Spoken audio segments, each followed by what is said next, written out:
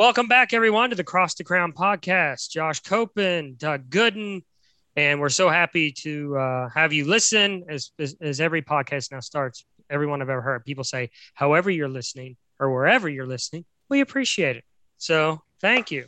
Doug, we teased it last week at the end, so let's bookmark it now. The New Covenant School of Theology is completely online. That's exciting. That's great. You're teaching, others are teaching, and all kind of classes from Romans to marriage to hermeneutics to whatever. It's available now at newcovenantschooloftheology.org.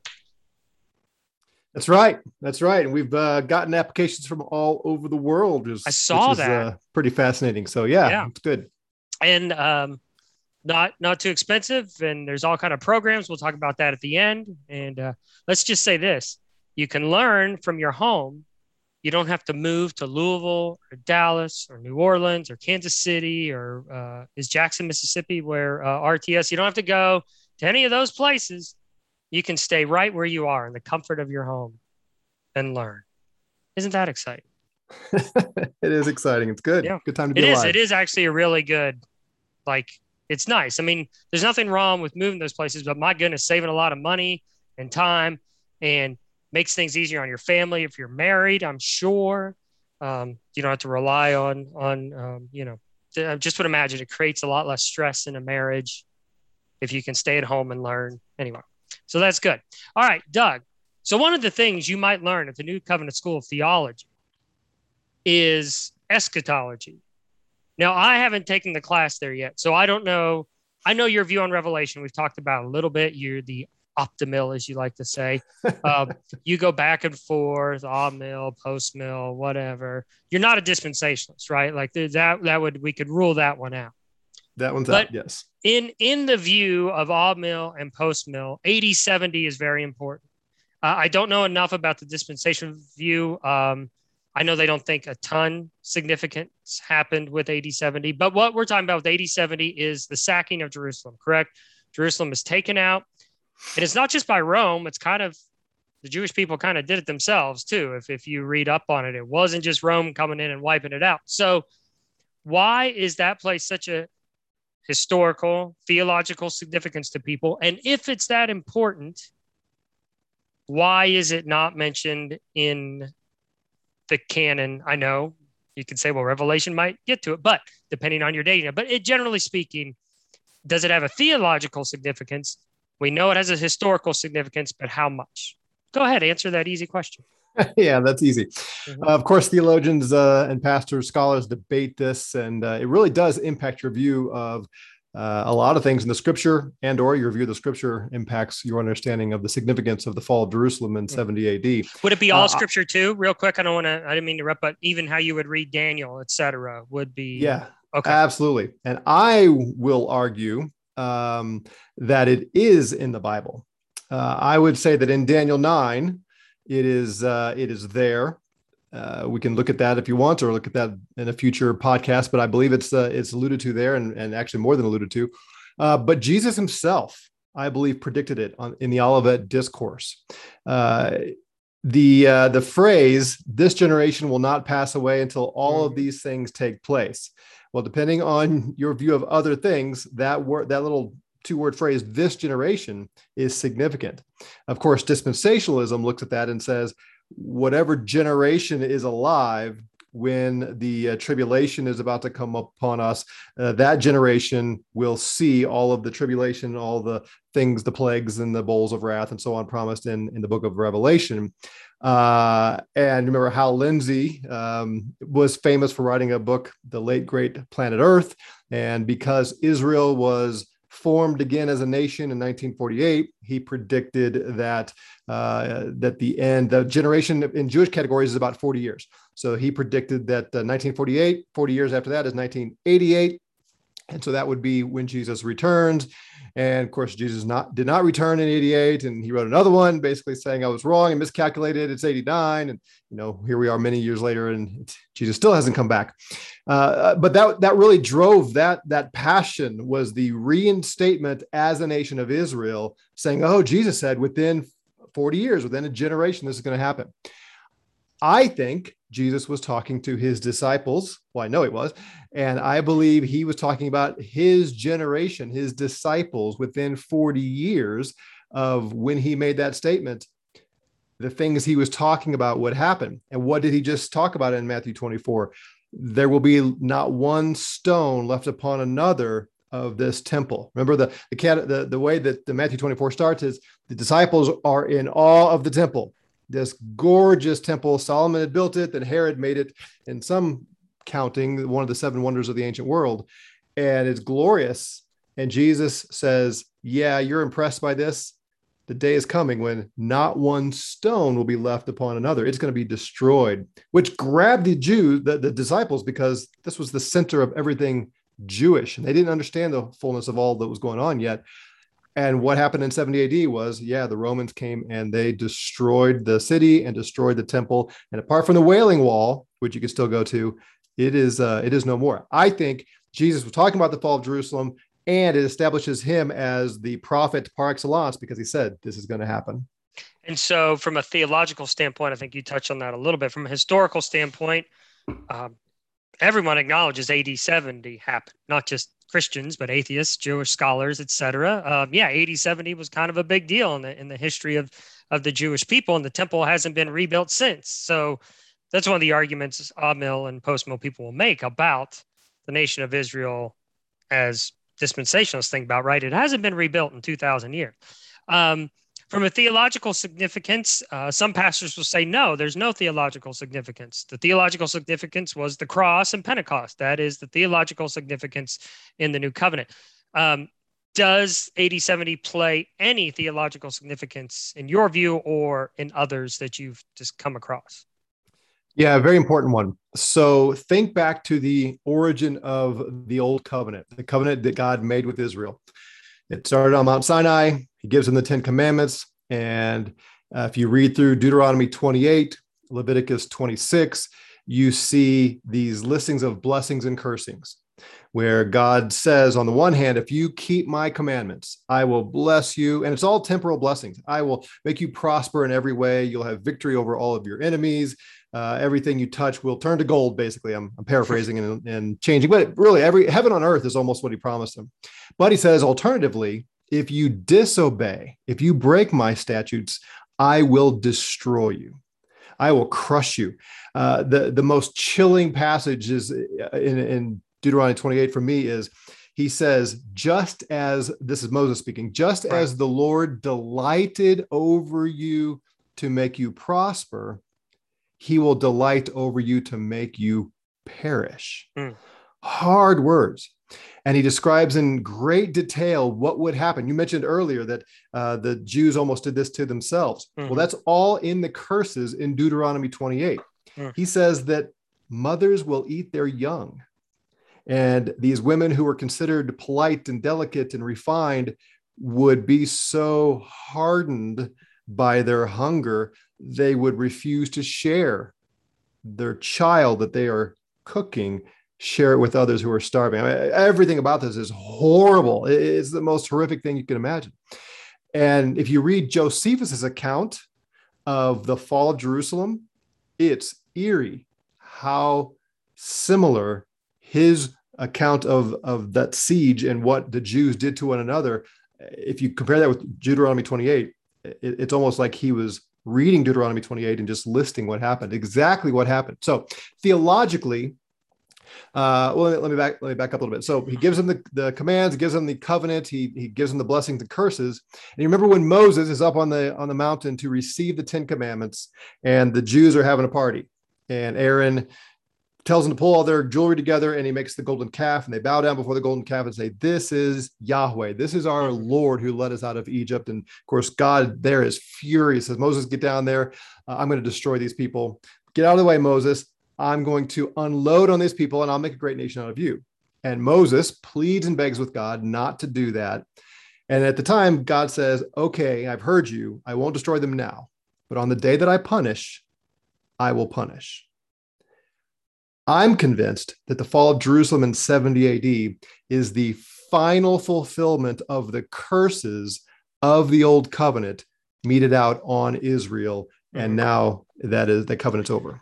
It is, this is kind of a side question, but oftentimes all the time, God would use other nations to punish his people. But then he would turn around and punish those nations for punishing his people.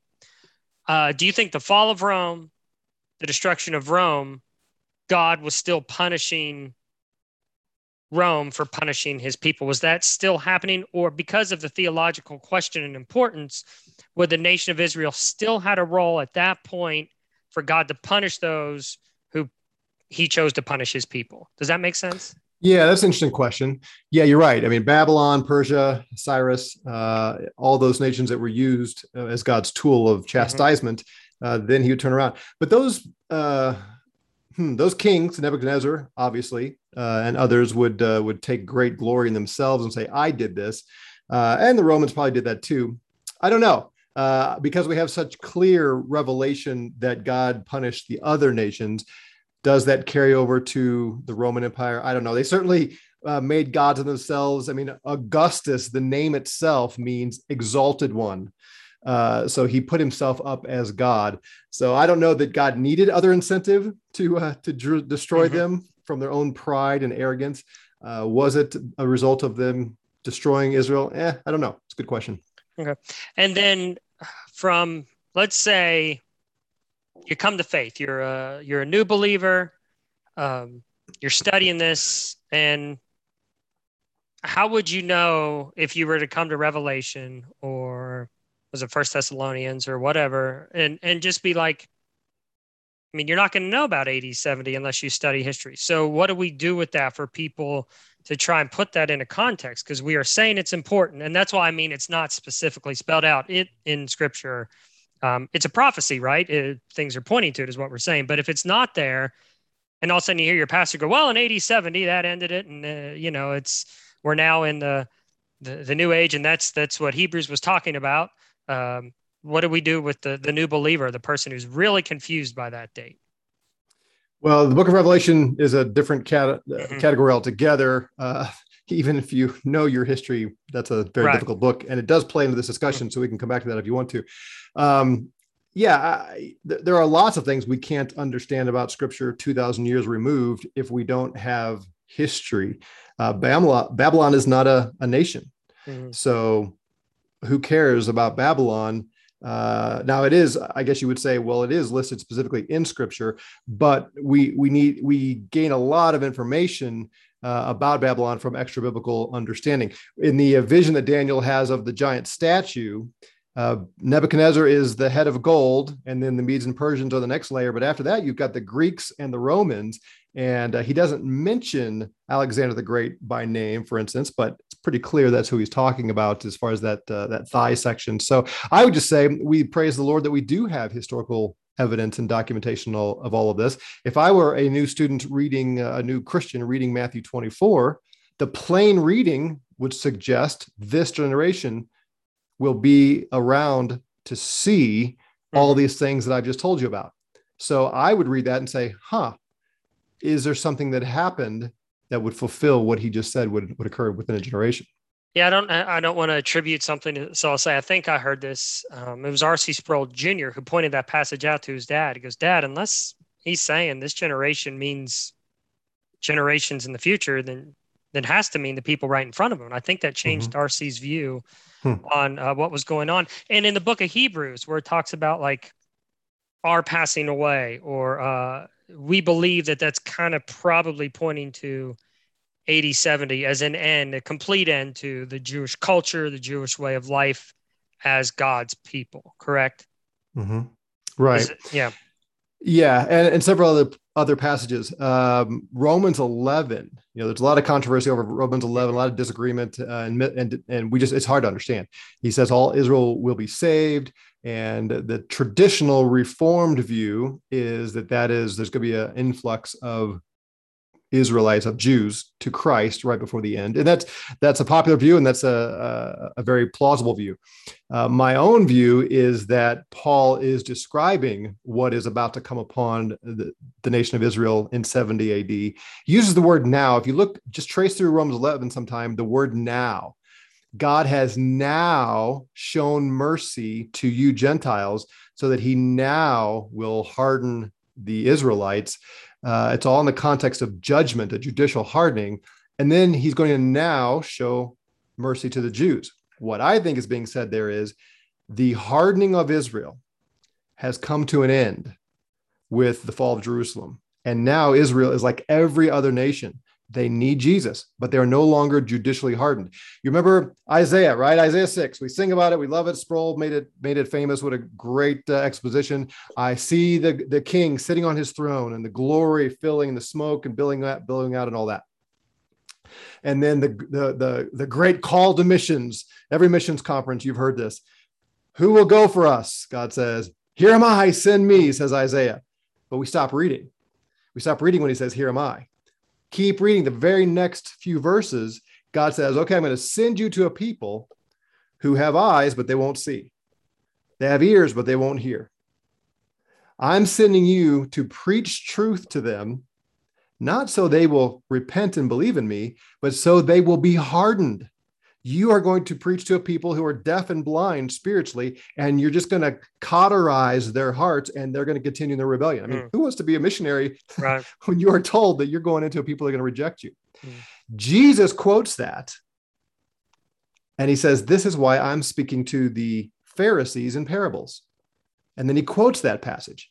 So his generation of Jews, the Pharisees, the scribes, the chief priests, and so on, that they will hear the truth, but they will be deaf to it. They will see the incarnate Christ and they will be blind to him. Why? Because he said, this generation, his generation, he was talking to, this generation is receiving the blood of all the prophets that were spilled going all the way back to Abel. So every time someone destroyed one of God's people unjustly, he's now bringing the full and final destruction of God's judgment on those people, to that generation.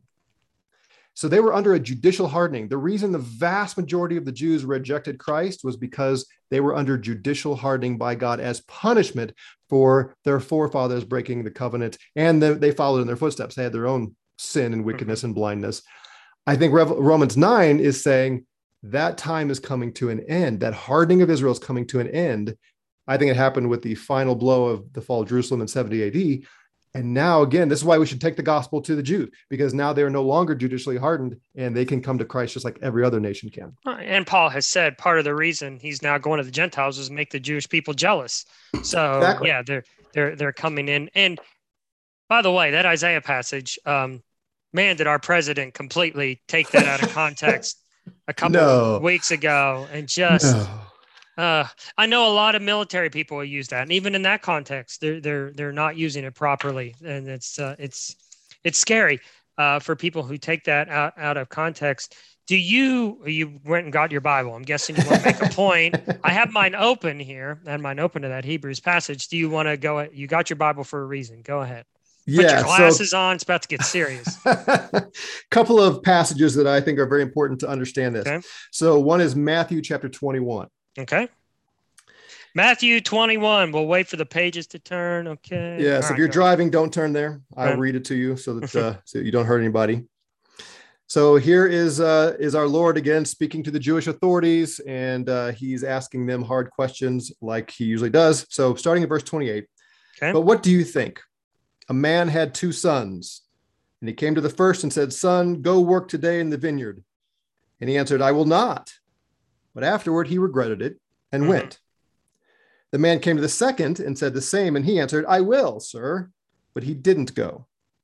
Which of the two did the will of his father? They said the first. So you see the scene, right? It's very simple. Man goes to one son and says, "Hey, go do something." The son says, "I won't." But later turns around and says, "Okay." And he goes and does it. Second son says, "I will," but then he doesn't. And Jesus just asked them a simple question. Which of the two? Because they both had responses. One said, "I'll obey you, sir." The other one said, "I won't obey you." But then one did go obey. Which is the one who did the will? Well, obviously the one who changed his mind and said, "Yeah, I am going to do what the Father tells me to do." Then Jesus' response, "Truly I say to you that tax collectors and prostitutes will get into the kingdom of God before you. For John came to you in the way of righteousness. You did not believe him, but the tax collectors and prostitutes did believe him." So you see the difference? tax collectors, prostitutes, they were not pleasing God. And then they heard the message of Jesus, and now they turned and did please God by receiving Christ. The Pharisees claimed to be pleasing God, but then the Messiah comes and they reject him. So the repentant prostitutes, tax collectors, other sinners are the ones who are doing the will of God. The Israelite leaders did not. So in seeing this, you did not even feel remorse afterward to believe him. It goes on now. Listen to another parable. Now he's quoting from Isaiah and alluding to Isaiah. Isaiah told this, God through Isaiah told this parable of a vineyard, and it was Israel. The vineyard was Israel, and God says, I've given you water, and I've protected you from the heat of the sun, and I put a fence around you and kept the wild animals out. I've given you every possible reason and way to prosper and be a fruitful vineyard, and alas, there's no fruit. And it's a statement, a prophecy of judgment. All right, so Jesus is quoting that from Isaiah. There was a landowner who planted a vineyard and put a wall around it and dug a wine press in it and built a tower and rented it out to vine growers and went on a journey. So now he's taking it his own way a little bit here. Mm-hmm. When the harvest time approached, he sent his slaves to the vine growers to receive his produce. The vine growers took his slaves, beat one, killed another, and stoned a third. So we're going to find out these are prophets, these are apostles, these are people who God sent to bring Israel to the place of fruitfulness. And instead of receiving God's messengers, they persecuted them. Again, he sent another group of slaves larger than the first. They did the same thing to them. But afterward, he sent his son. Now Jesus comes into his own story. But afterward, he sent his son to them, saying, they will respect my son. But when the vine growers saw the son, they said among themselves, this is the heir. This is the one who's going to inherit the vineyard. Mm-hmm. Come, let us kill him and seize his inheritance. They took him and threw him out of the vineyard and killed him. Therefore, when the owner of the vineyard comes, what will he do to those vine growers? He puts this question to these Pharisees, to these leaders. What's going to happen to these people who killed the son of the owner? They said to him, he will bring those wretches to a wretched end and will rent out the vineyard to other vine growers who will pay him the proceeds in the proper seasons. They get it. They at least understand the point of the parable. If these the tenants of the vineyard, if they kill the heir, then the owner is going to come and remove them completely, kill them, and give it to somebody who will do the right thing. Jesus said, did you never read the scriptures? You scribes, you teachers of the law. Mm-hmm. Did you never read the scriptures? The stone which the builders rejected became the chief cornerstone. This came about from the Lord. It's marvelous in our eyes. Therefore, I say to you, Jewish leaders, the kingdom of God will be taken away from you and given to a people producing the fruit of it. And he who falls on this stone will be broken to pieces, and on whomever it falls, he will scatter him like dust. When the chief priests and the Pharisees heard his parables, they understood he was speaking about them. When they sought to seize him, they feared the people because they considered him to be a prophet. So, by the way, the word in verse 43, people, is literally the word nation. I'm going to take this kingdom away from you, Jesus says, and give it to a nation. The kingdom was ripped out of the hands of Israel and given to what we now know is the church, the holy nation, the royal priesthood that Peter talks about, using the same terminology applied to Israel. So here we have Jesus himself predicting they would reject him as the heir, and the vineyard owner, God himself, the Father, would rip it out of their hand and bring them to a wretched end. That's the fall of Jerusalem. Well, and, you go back to Romans, Paul's argument too is that not all who have Abraham are descendants of Abraham. Is kind of tied in with this. And then before you get to Matthew 24, at the end of Matthew 23, you got Jesus lamenting over his people. And it kind of mirrors what Paul says, right? If I could, I would, but I can't, right? If I could save you all, I would. But it's almost like what Jesus is saying, I would take you all in and gather you, but no, I'm not going to. So, and all that is, like you said, just precursor to what's about to happen, the judgment that is going to happen to them. So, based on that, you would have to say, just beyond Pentecost and the cross, it is finished. There is a theological significance to what happened today, and the cursing of the fig tree. I mean, to me, it doesn't get more obvious than that. It's also like the transfiguration, Moses and Elijah there, and then they disappear, and he's like, listen to them. It's like, be done with the old covenant. It's the same thing with the temple and the nation of Israel. Them as a role in God's plan is going to be over, is going to be done. Like, should have registered with people.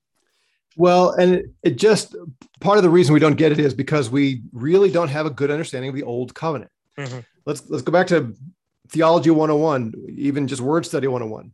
A covenant is a contract. It's a pact. Theologians try to make all kinds of other, extended definitions of it, but it's really just a contract. And God shows up and he enters into this contract with Israel.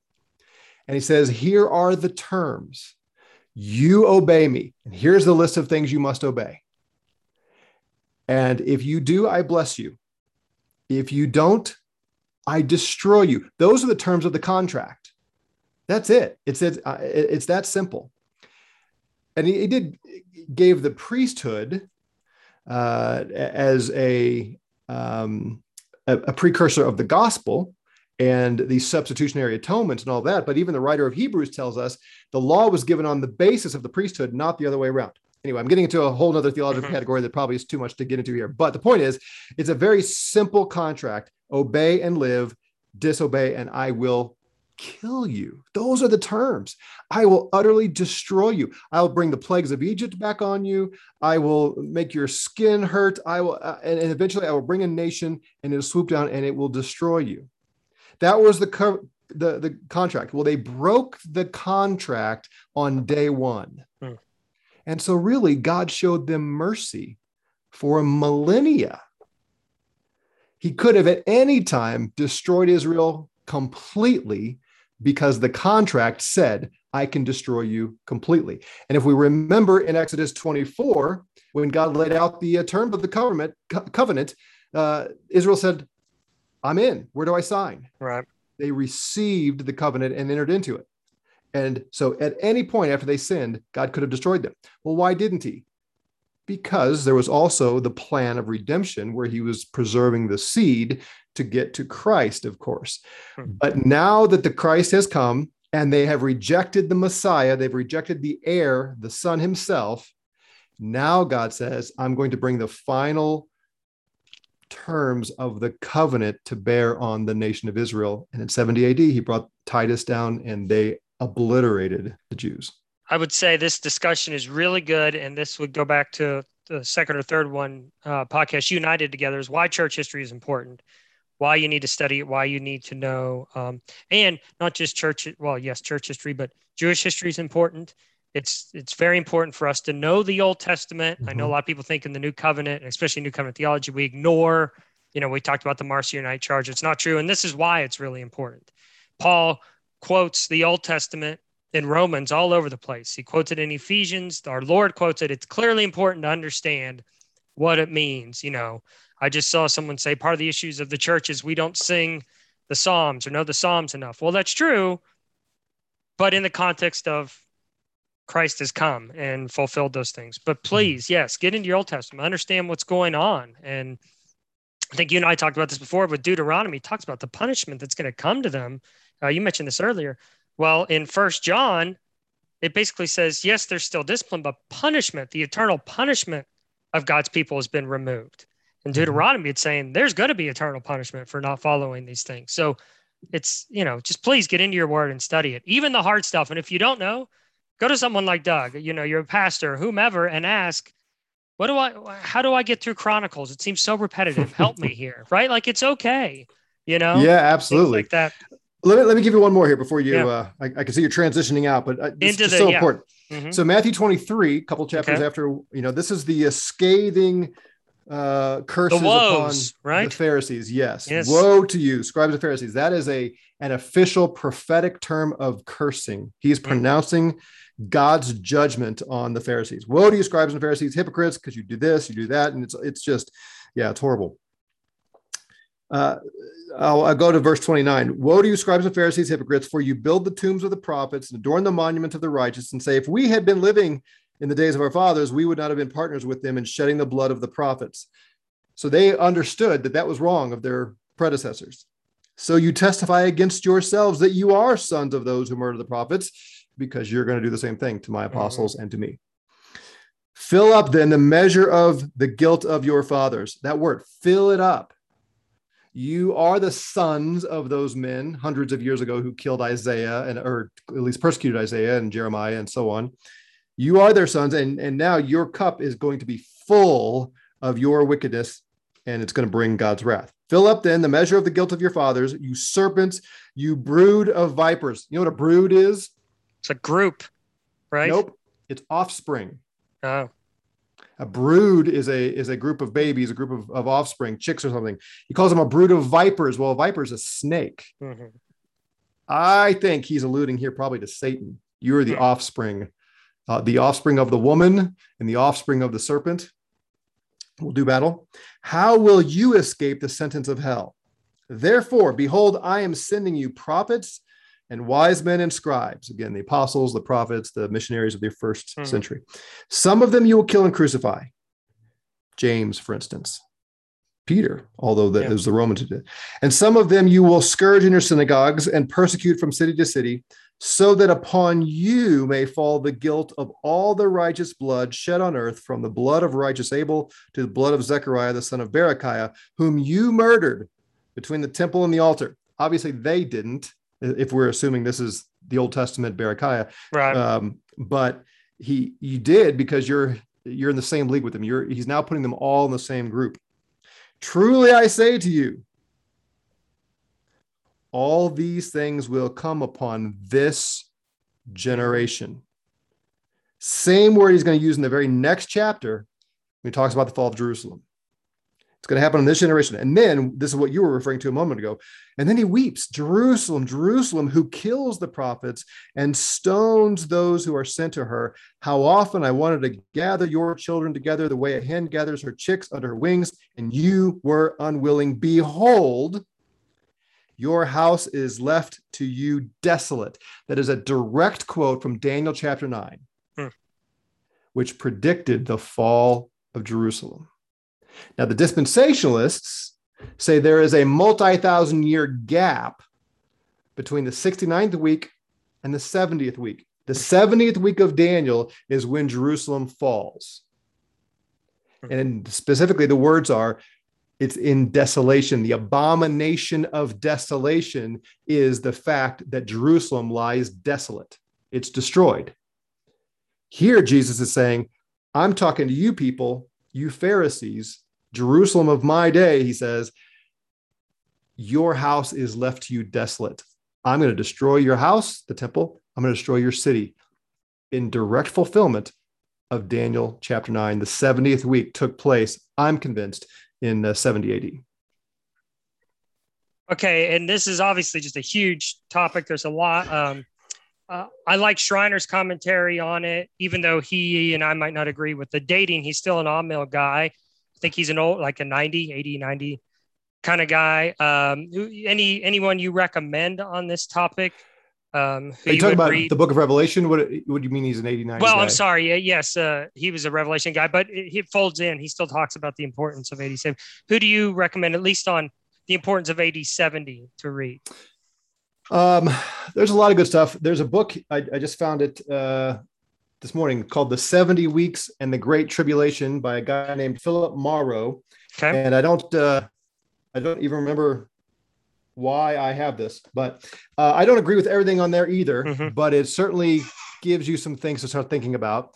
Gary DeMar wrote a book called Last Days Madness, and he walks through the Olivet Discourse and shows how it is fulfilled in 70 AD. Again, I don't know that I agree with everything. One of the questions, so I'm, would be put in the camp of a partial preterist. I believe Matthew 24 mostly was fulfilled in 70 AD. But pretty much everybody who's not a full preterist, and I'm not a full preterist, I think full preterism is heresy, because it says that Jesus' return was in 70 AD and we're living in the new heavens and new earth. So not there. But so any of us who see any fulfillment of the Olivet Discourse in 70 AD, we have to pick a place that says now Jesus has turned his attention to the future. And that's a hard one because it could be several places. Several of the statements could be fulfilled in 70 AD, could be fulfilled in the future. Maybe we should spend a whole episode walking through the Olivet Discourse. That'd be good. Gary DeMar. Gary DeMar. And then there are some people, actually, just sidebar, who believe that Jesus has come back multiple times, not just AD70. So there are those people. Yeah. Yeah. So those are some good places to start. Be careful when you go down this path. Again, you'll get into some preterism stuff, and you can go way too far. Sproul, you mentioned him earlier. He wrote a book, Jesus, Last Days According to Jesus, I believe it was called. And he walks through a partial preterist view of the Olivet Discourse and does, in typical Sproul fashion, does a great job with it. So those are some places to get started, I would say. And I would just encourage people to do it. And you can get so caught up in it that that's all you are. And that's not necessarily where Let me give one more plug. Yeah. Back almost 20 years ago, I did a series called Promise and Fulfillment. And it walks through the major narratives of the Old Testament and Daniel. I handled Daniel 9 in the 70 weeks, and then the Olivet Discourse. And that's what I'm trying to show is the kingdom of God, the Olivet Discourse. All of these things are talking about the coming of the kingdom, which Jesus brought with him, and the fall of Jerusalem. And I've had some people tell me it's the most important thing I've ever done theologically. Nice. And is that on Cross the Crown? It is. Yeah. So I'll put a link in the show notes. People can take a look. It feels like the way a non-Calvinist doesn't understand the doctrines of grace is the same way a person who doesn't understand amillennialism or postmillennialism believes everyone is a full preterist. Like, I've had that discussion. Like, preterism isn't the answer. I'm like, I'm not a preterist. Like, well, but AD70. I'm like, what are you talking about? That's not. So it's a very similar kind of, but one of the things they could learn and study that is at newcovenantschooltheology.org.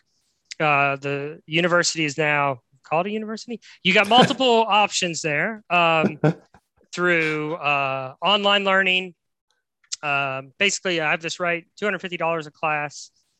People can get an MDiv. They can audit. It's $50 to audit. Just learn, and no one ever was hurt from growing in knowledge. Like listening to this podcast, we should charge for that. It's how good this thing is, I tell you. But and it walks through, is it 6-week courses? Sound about right? And 4-week courses, and you can get good quality teaching. But it's really important stuff, and it's not just the book knowledge. It's practical stuff that the people who want to be pastors and elders need. Yeah. So just to reiterate, the courses are 4 weeks long, and they're Monday and Tuesday nights, 3 hours each night. So it's a lot packed into 4 weeks. But 4 weeks to cover every subject that we do. And yes, you can audit for $50. You can get an MDiv or a certificate of biblical theology. Both of those, the course of work is exactly the same. So the courses are $250 for that. And then if you're going for the MDiv, then there are the 6 practical modules where we work through with your local church to make sure you're getting the practical training and experience you need. That's really good because you'll tie it in with the church. You're still getting the things. Hey, do you do this? And a lot of churches probably already do the stuff that you would want them to do when it comes to training men and thinking about sending them to seminary. Now they don't have to do that, which is the good thing. So, and one of the things you want people to do, we want everyone to do, it's the reason we talk about AD70. It's the reason we talk about cultural things here and theology, is we want people to do what? Be intentionally Christ obsessed in all things.